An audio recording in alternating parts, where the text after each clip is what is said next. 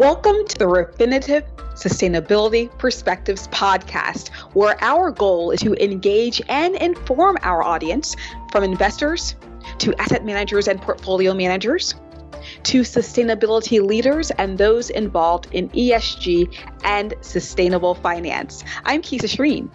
Today, we're going to talk about a topic that is central to ESG and to investors interested in firms who are adding actions, not just words, in working toward equality and a stakeholder-driven approach to business. Diversity, equity, and inclusion, or DEI, is increasingly important to ensure a high performance as it brings diverse knowledge, experiences, and encourages innovation. Today's guests will help us explore this topic. Helen Steers is partner and head of the European primary investment team at Pantheon Ventures and manager at Pantheon International PLC. And Elena Filipova is head of ESG proposition at Refinitiv. Now, Refinitiv has recently released the 2020 list of top 100 most diverse and inclusive organizations globally, as well as the 2020 report focused on diversity and inclusion in the workplace. To download those, please use the link in the episode description. This report shows important achievements. For example, we saw a 43% increase in the number of females on corporate boards in the last 5 years. But at the same time, the report states that on average, only 30% of board members are culturally diverse.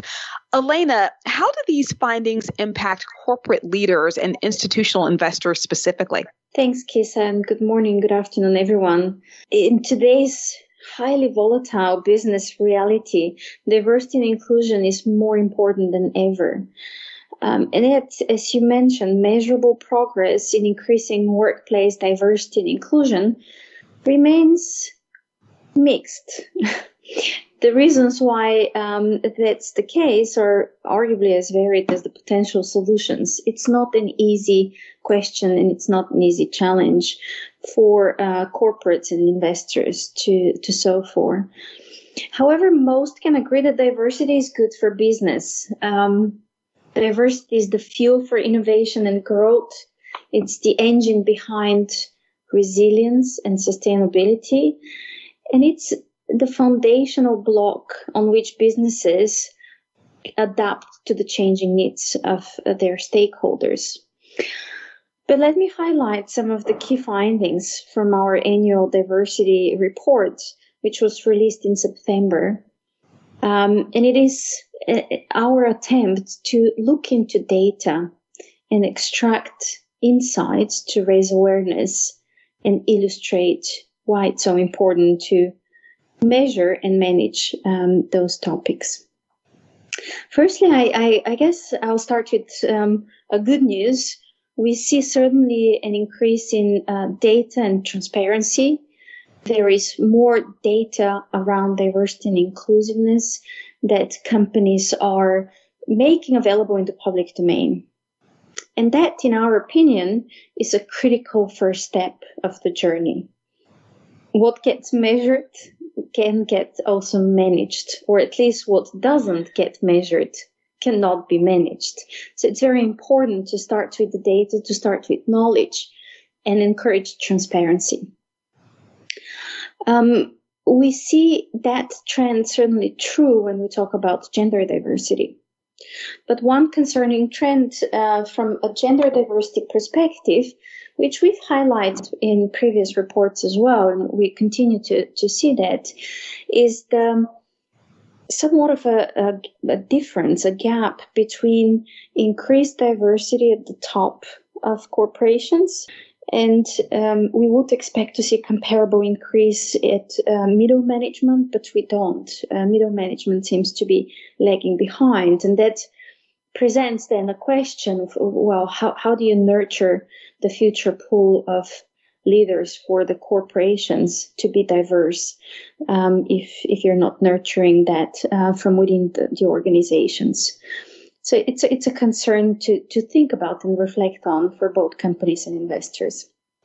So, and Elena, are there certain expectations of shareholders or even of employees, and are there consequences when those expectations aren't being met? You talk about middle managers and how those jobs, those roles aren't as diverse. Are there consequences around things like that? I mean, from a consequences standpoint of view, surely there is more research done that indicates that more diverse organizations are also better financially in terms of delivering better financial results. Our annual diversity report also quite clearly show that correlation. So companies that do not embrace this topic at the heart of their business, the strategy and the structures that they create to create diverse and inclusive workplaces, to nurture diversity as a core driver of innovation, they ultimately will deliver and suffer from a financial perspective as well. That's quite damaging. It's damaging from the perspective of workers and employees and recruiting and retaining best talent. It's also damaging in terms of customer brand and reputation, and customers are certainly becoming more conscious of sustainability issues and are starting to translate those into their purchasing decisions and choices. So yes, there are certainly consequences. And I'm wondering too about data disclosure. You mentioned that it looks like that more data is making its way to the public domain. But what data disclosure challenges do you see, if any, globally in 2021 that might limit transparency around race, ethnicity, or gender? Yeah, definitely. I mean, although discussions, initiatives in this area have been progressive, most tend to focus on gender. And we cannot help but ask the question, what's happening to the other equally important facets of diversity and inclusiveness, such as race and ethnicity? There are clearly different challenges related to that, and every one of us has a critical role to play in overcoming them. We, as a data provider that powers the financial industry through data and technology, clearly our role to play is to raise awareness on the data gaps and support the industry in having better understanding of what data investors require. That's why we're quite excited to team up with Fortune to launch a new project called Measure Up, which is designed to urge companies to measure and report on their diversity and inclusion in the workplace efforts. Because as mentioned, what gets measured gets managed. And Measure Up is exactly an effort to change that problem. Absolutely, what gets measured gets managed. That's clearly something that we're hearing from the top down and even bottom up. And Helen, I want to bring you into this to talk specifically about the private equity space. Could you talk about trends that you are seeing with diversity, equity, and inclusion, and trends around measurement and really taking that measurement to a different level? What are you seeing in the PE space? Well, first of all, thank you very much for inviting me on to this discussion, which I find really fascinating, and your report is very, very impressive. I mean, first of all, why would we be interested in what's happening in the private equity world? Well, the growth of the number of companies which are private equity backed has been increasing markedly over the last few years, so increasing about 8% per annum. Whereas the number of quoted companies has been shrinking, sort of 2% per annum. So the private equity market is becoming more important. And therefore, I think it's really important for investors to pay more attention to this asset class. In terms of the private equity industry's record with diversity and inclusion, I think it's fair to say that 5 or 10 years ago, we were coming from a position where diversity in the industry was not great. I mean, I've been working in private equity for 30 years now, and often I would be the only woman in the room, whether it was at a conference or whether it was in a smaller group in a due diligence session. So it's been a problem in the industry over the years. About 5 years ago, in fact, exactly 5 years ago, a group of senior women in the industry decided to get together, 2015, to form a non-profit organization called Level 20, which was founded in order to attract, retain, and support women in private equity, and to get to the magic number of at least 20% of senior positions in the industry being held by women. To your point about measurement, there have been almost no studies done about the absolute number of women in the private equity industry, which was fairly surprising. So in fact, one of our first tasks actually was to look at the percentage of women in private equity. And what we came up with was, with the help of some of the industry associations, was that in terms of senior positions, women held only 6% of senior positions in private equity. So pretty poor. So this volunteer-led organization has now grown over the last 5 years. We've grown from 0 members to 2,500 members. From founder funding to having now 65 sponsors. And amongst those sponsors are some of the best well-known private equity firms in the world, firms that everybody would have heard of. We now have a CEO, executive team, board, and advisory council, and we've pushed much further ahead on some of our initiatives, such as sort of mentoring initiatives, advocacy, research, which was there right from the beginning, and of course, networking. And from being a UK-only organisation, we've now expanded to 12 different European countries, and we're talking about expanding further. So a lot of progress in the last 5 years. And back to your original question, we're starting to see the effects now in the private equity industry. So whereas before diversity and inclusion was not really on the agenda, so I would go to an advisory board meeting or a company board meeting, and diversity and inclusion just wasn't on the agenda. Now it is. In terms of recruitment of women, some firms are now at the point where they have almost 50% female recruits.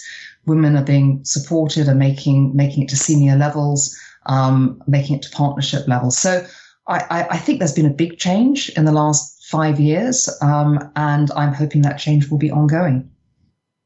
And those are great numbers, the 50% that many firms are seeing. But unfortunately, as we all know, when we talk about women in these roles, generally, in a lot of cases, women of color are not being considered, especially at those high numbers. In 2020, though, many corporations spoke about diversity, specifically including women of color. And we all know that promises have been made before. But what can corporations do to achieve this sort of equity as well as diversity? Do you have some tips for that, or something that you've seen work in terms of best practices? Yeah, so it's an excellent question, and in fact, this is getting a lot more attention, and it's not just at sort of the mid level. We're seeing it really from sort of senior levels in organizations. So I talk about the 4 E's. So engagement, talking to our private equity managers, for the private equity managers to get it on agendas, not just in their own organizations, but in their portfolio companies. Really important. Embedding diversity, equity, and inclusion in their organizations, a little bit like ESG. It has to be embedded in the culture of an organization, integrated into processes, whether it's due diligence or portfolio management. And then empowerment, driven from the top, with senior managers who really believe in it and drive it through the organization.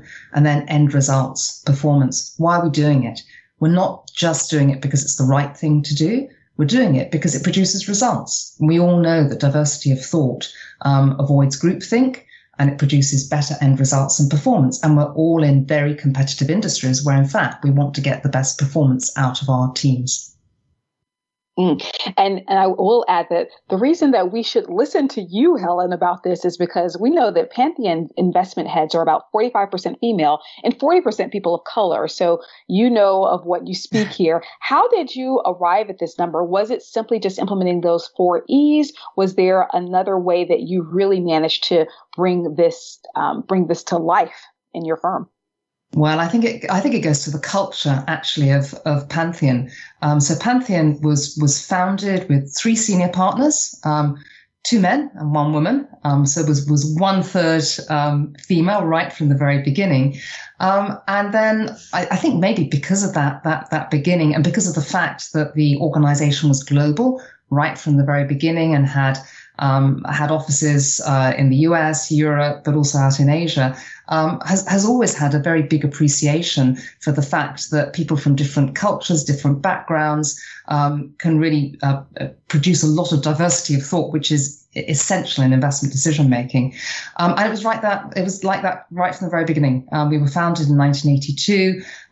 In fact, PIP, the Quoted Investment Trust, which I manage, actually had its IPO in 1987.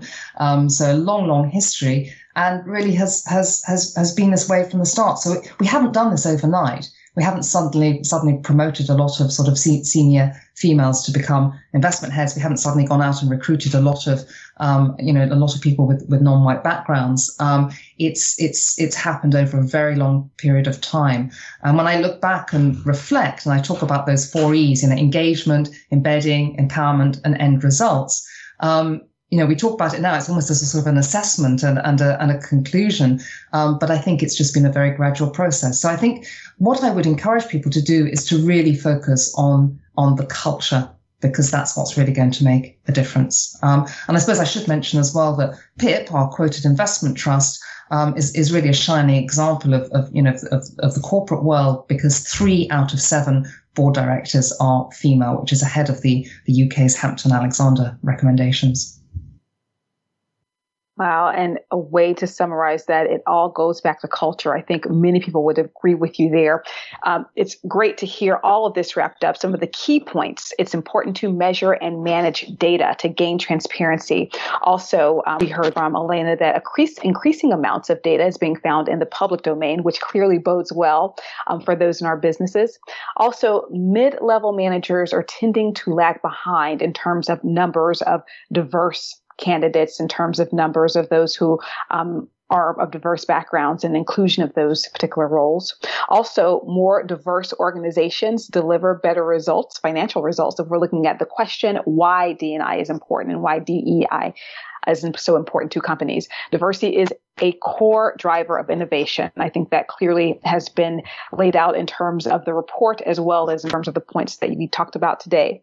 The consequences of lack of diversity, equity, and inclusion could be damage to a company's reputation, which is clearly a major risk. Helen, you mentioned that PE, the market, is becoming more important, thus investors should really pay attention to this specific asset class. Unfortunately, few studies have been done around the percentage of women in the private equity space. But one of the things that you advocate for in terms of increasing the number of women as well as people of color, mentoring, advocacy, research, and networking. You gave us tremendous information with the 4 E's: engagement, embedding D&I into organizations as a part of due diligence, as a part of portfolio management, as well as empowerment and end results, always looking at the performance. Keys to increase the number of people of color, women of color in these organizations. Elena, Helen, thank you so much. And thank you to our audience for joining us. Again, check out Refinitiv's 2020 list of top 100 most diverse and inclusive organizations globally, as well as the 2020 report focused on diversity and inclusion in the workplace. It's in the episode description. This is Keisha Shreen. Thank you for joining us. We invite you to subscribe to the Refinitiv Sustainability Perspectives podcast on iTunes, Spotify, or wherever you stream your content. What did you think about the podcast? Leave us a review on iTunes or follow us on LinkedIn and Twitter for updates on our show. You can even check us out on YouTube now. Thank you for joining. See you next time.